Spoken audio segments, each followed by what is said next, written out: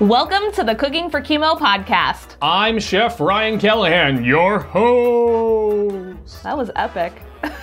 Now you try. And I'm the producer, Jesse Callahan. Callahan. That was more like I was floating out in space away from us. Yeah, sure. So the purpose of this podcast is to tackle the eating-related side effects of chemotherapy and discuss the practical real-world solutions to make your food taste great again, assuming that it already tasted great to begin with. We established that already, though.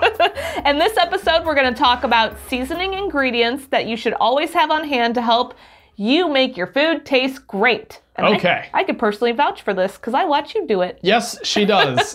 So this week's episode is really about, it's less about the specific ways to combat side effects or how you taste and perceive food. It's more about the actual cooking aspect of food. So people always ask me, what do I need to have on hand? And so all of our recipes at our website, cookingforchemo.org, take into consideration that you have basic ingredients on hand. And so I'm going to basically go through the basic ingredients while I basically talk about basicness, right? No.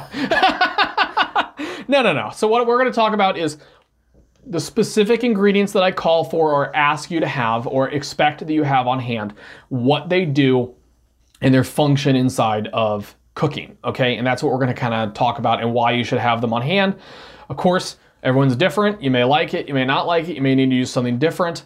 And that's totally up to you, but I'm basically going to talk about what it is, how it works, and why you should have it. Let's get to it. Straight in here. Okay, so we're going to walk through basically the 5 flavors: salty, savory, spicy, sour, and sweet. So, Okay.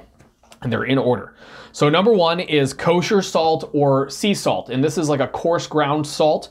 If you live outside the United States, it's hard to find something labeled as kosher salt. It's typically labeled as coarse ground sea salt, which is exactly what kosher salt is, except kosher salt has been blessed and certified kosher for Passover. In the United States, we get it called kosher salt. It usually says Morton kosher salt. And it's really just coarse ground sea salt. It's got these big wide flakes, and these big wide flakes are great for cooking because when you put it in your hand, you go, oh, wow, that's a lot of salt, okay? Because there's these big, huge flakes, right? And you sprinkle it. Well, kosher salt or sea salt, coarse ground salt in general, has 1/3 less sodium than regular fine ground iodized table salt has, fine ground salt of any kind.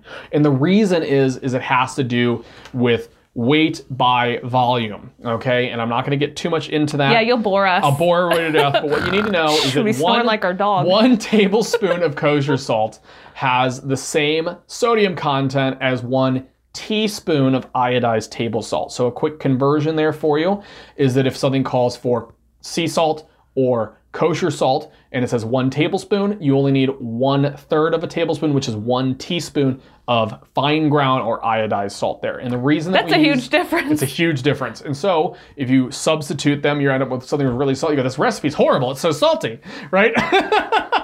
So why we use the salt is to amplify all of the pre-existing flavors. It amplifies savory flavors. It tells us that this is delicious. It starts building all the other flavors, right? It's Atlas building everything. That's the purpose of the salt, okay? The next ingredient falls into the savory category, and it's soy sauce. We use this in our tasting demonstration.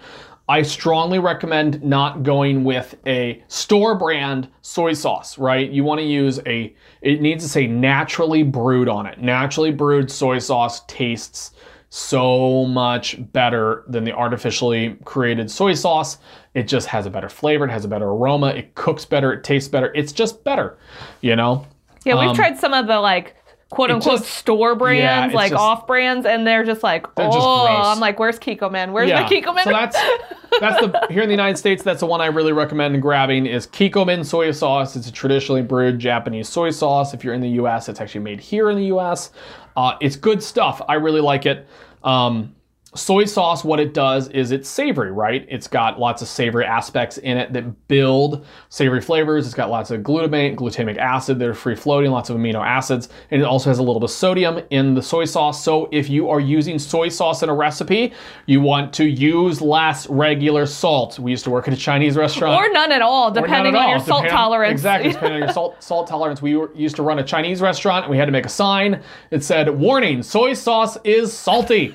That's because people would come in and they would dump like a bunch of soy sauce on their fried rice, which was already cooked in soy sauce, and they complained it was too salty after they added. No, because they added extra salt too. They put salt and then soy You're sauce right. on They would get the table salt, they would salt it, and then add more soy sauce. And they'd be like, you guys can't cook. And we're like, no, you just dumped a bunch of salt on your food, weirdo. Yeah, so that's the importance of tasting your food before you doctor it up, right? Yes, always taste. Okay, so the next one is one of my favorite ingredients that some people have a problem with. So I'm just going to full disclosure here. Let's go ahead and talk about this problem. Completely optional. Monosodium glutamate, MSG. You'll also see it marketed as essence of umami. MSG is literally monosodium glutamate. It is glutamic acid that is bonded to a single sodium ion. And that is the stable form of glutamic acid that you can find out in nature. It's made out of, well, these days it's typically made out of wheat. But originally what does it occur in naturally? Because it's a naturally occurring chemical, right? So glutamate and glutamic acid are, yes. They actually exist in your blood. They're amino acids. And these amino acids, not to bore everybody, but they're these little building blocks that build protein molecules. They build protein chains, okay? And savory foods are full of glutamic acid, lysosomic acid, all kinds of other specific amino acids, and that's what gives our food this is so savory and delicious flavor, and they're activated by the presence of salt. You'll find actually if you ever use Essence of Umami or MSG, you might also find it in a bunch of other brand names like Dash and things like that. What'll happen is it won't taste like a lot of anything until you add a little sodium to it. And this is where soy sauce comes in, is it's already suspended. Now, the reason you see all these food companies saying no added MSG is because the truth of the matter is that MSG occurs naturally in the environment, it occurs naturally in food, it occurs naturally in everything. So the key word there is no added. Right, so they're not intentionally going in and sprinkling a little extra savoriness into it. But we can, if we do not like and we are opposed to the extract of MSG, insert small eye roll here. It's okay. I'm not judging you too harshly.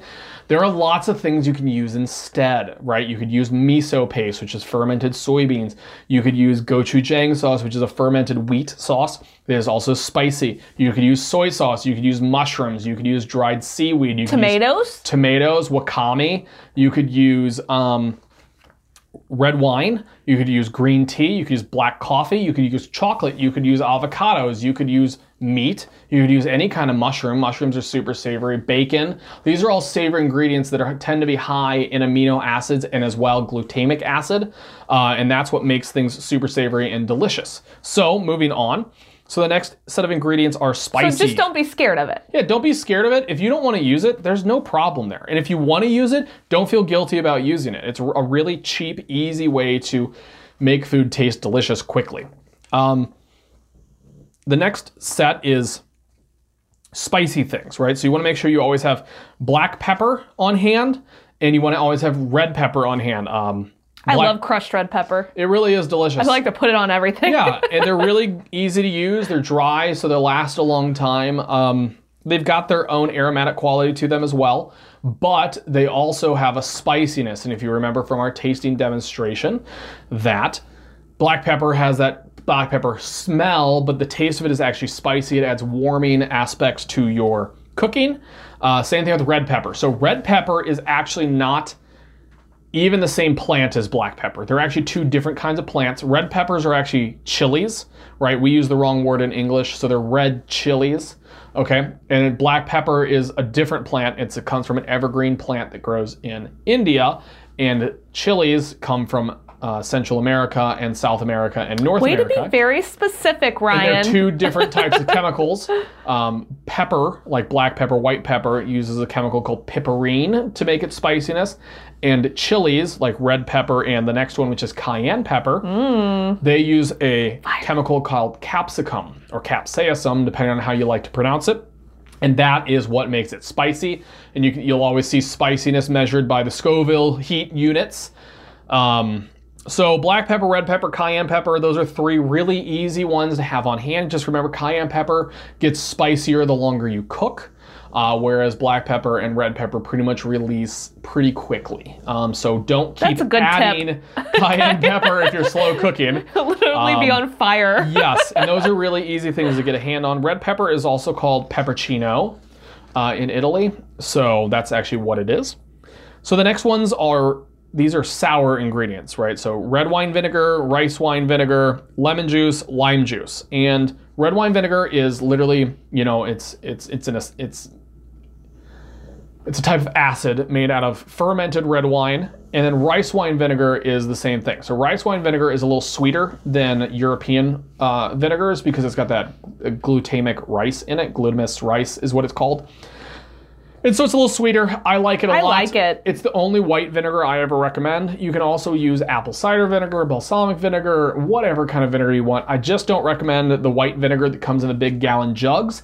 That says white vinegar on it. You usually use it to clean your tub to get soap scum out. They make all kinds of flavors now. They do. They give like pomegranate, yeah. I was just all thinking kinds that. of stuff. Really, any fermented fruit juice, right? That doesn't Right. turn into alcohol.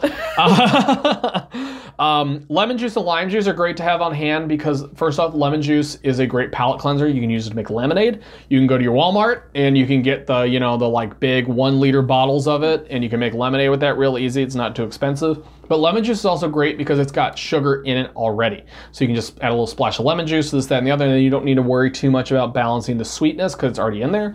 Lime juice is another great one to have to put on top of dishes, put on top of sandwiches, put on top of hot dogs, tacos, burritos, whatever you want. Lime has that great floral aroma, that wonderful, what is it, that citrus oil on there. Sometimes it tastes like, or it smells like Fruit Loops to me. It does, yeah. Like just occasionally. So lime juice is great to use for that reason. Then the next ones are granulated sugar. You need sugar just to sweeten things, right? Now, if you're diabetic and you have to watch your sugar, you can also substitute Splenda in equal proportion for what you are going to use granulated sugar for. Of course, talk to your dietitian, make sure you're allowed to use those kinds of things. But when we talk about palate cleansing, we talk about the sugar vinegar method or the vinegar sugar method. Balance. Proportional amounts, tablespoon of vinegar to a tablespoon of sugar to balance and, you know, mask the weight of your food. And then the next ones are just things you should just have on hand just in case, right? So you should always have some pure olive oil on hand. It's good to cook with, it's good to put on top of things, it's good to do lots of stuff with. Now, I don't recommend extra virgin olive oil specifically. Reason is that extra virgin olive oil is not necessary for cooking, right? It's actually not even a very good cooking oil. It's more of a dipping, topping salad oil kind of thing. People are always trying to cook with it. They're like, oh, it's healthy, I'm gonna cook with it. Yeah, but doesn't it burn or something? It does. It has a low smoke point, so it's not really good for sauteing with, but some people like to use olive oil when they cook. So use what's called pure olive oil, not extra virgin olive oil. It's a lot cheaper, you get a lot more, and it's better for that use. If you're gonna eat it raw, like you're gonna put olive oil on top of bread for a dipping sauce or on top of your salads, that's when you wanna use extra virgin olive oil. I didn't know there was a difference. There's no reason to use extra virgin olive oil. You want to use regular pure olive oil. Okay. The next oil that I recommend having on hand is canola oil. If you live outside the United States, you will know it as rapeseed oil, but here in the United States, it's marketed as canola oil, which stands for Canadian oil. It comes from a seed called the rapeseed, and basically what they do is they crush it, and it's actually one of the healthiest oils on the market. It's got a super high smoke point, doesn't leave a lot of residue. So you can get it nice and hot to saute. Yeah, you can get a nice firm, hot fry on it. Another one you can use is vegetable oil, but I don't particularly like it because it leaves this weird kind of funky taste to it. It's soybean oil is typically when you see it's labeled vegetable oil. Mm-hmm. It's typically just pure soybean oil. I just don't personally like soybean oil, so I recommend canola oil over that. You can also literally use canola oil anywhere, in any cooking, any baking, and any frying. Okay. And it has the lowest saturated fats out of any oil that you can cook with. The next ones are butter or margarine. If you're a butter fan, you gotta have butter. You use it to make roux. And if you don't like real butter, you can use margarine to do the same thing, okay? They taste good. You can spread them on things. Butter is a fantastic way, and margarine, a wonderful way to add extra calories into food without making it too heavy. For example, bread has a certain amount of calories, right? Like usually 100 calories per slice. Well, you add a half a tablespoon of butter, and now you've added, what, 40 to 80 calories, depending on what kind it is. Right. And that's a sneaky way to get some extra calories in there. Exactly. And it's quickly. Savory, and it tastes good. So you need it for cooking, so just keep it on hand.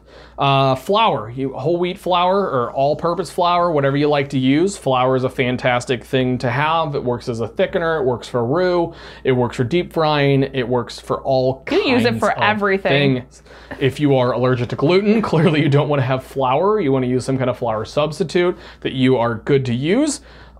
Which brings us to cornstarch, which is gluten-free.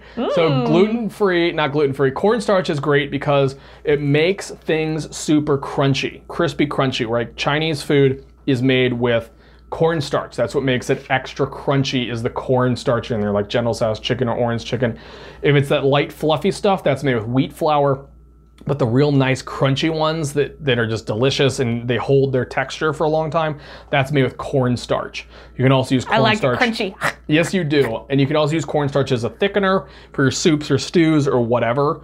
And so those are basically the ingredients that I always have on hand in my kitchen, and I expect that you should have on hand as well. That was super helpful. Thank you. All right. So for our audience email today, it kind of relates to what we just talked about. Chef Ryan, I've heard that pink salt is more healthy than regular salt. Why is pink salt healthier than regular table salt? So, it's not. That was easy. All right, we're going to end the episode right now. Okay, so maybe that garners a little more explanation. Yes, so explain to us why. Salt is salt is salt is salt is salt. From a purely chemical perspective, it's sodium chloride, right? So 99.998% of the minerals inside of any sea salt or whatever is identical. It's all just sodium chloride. There is this 0.002% that can have different trace minerals that when it's put into the crystals changes the color. Pink salt, guys, is a marketing gimmick. It's a way to get you to buy a different kind of salt. It's also a way to empty your pockets. Yeah, it's expensive. It is, because it's like, whoa, I don't think that's worth that to me. It's a gimmick, is what it is. Hurts my bank account. So it's a gimmicky kind of salt. What you can use is, if you're trying to lower your sodium, right? Like, let's say you're a heart patient, right? As well as a cancer patient. You can use instead what's called potassium chloride, which is called near salt or not salt. There's all kinds of brands for it. But it's, instead of being sodium chloride, it's potassium chloride. And it's not the same. I'm going to tell you straight out. It does not taste exactly the same. But the same thing where Splenda tastes similar to real sugar or Equal tastes similar in sweetness. It gives you that same saltiness, but it's not the same kind of salt. So what you can do is you just slowly over time, if you're using if you need to lower the sodium intake, you can use low sodium soy sauce. You can use less salt in your cooking. A great way to kick a lot of the salt out of your cooking is to use, like we talked about, coarse ground sea salt or coarse ground kosher salt. And that will goes a long way. Because of the fact that you're not using as much of it in your cooking, it's going to naturally lower your sodium just because of the volume aspect. And then there's, of course, like I said, you can always just use the salt substitutes and those work just as well too. But of course, like I always say, talk to your dietitian. They know about your situation better than you do and better than I do. Just talk to them, work with them, call them on the phone. They're like Mike Jones. Trust me, you can get a hold of them. Well, that's all for this episode of the Cooking for Chemo podcast. Remember, you can get all of this information and more on our website, cookingforchemo.org, along with our Gourmand award-winning cookbook, Cooking for Chemo and After. I'm Jessie Callahan. And I'm Chef Ryan Callahan. Thanks for listening.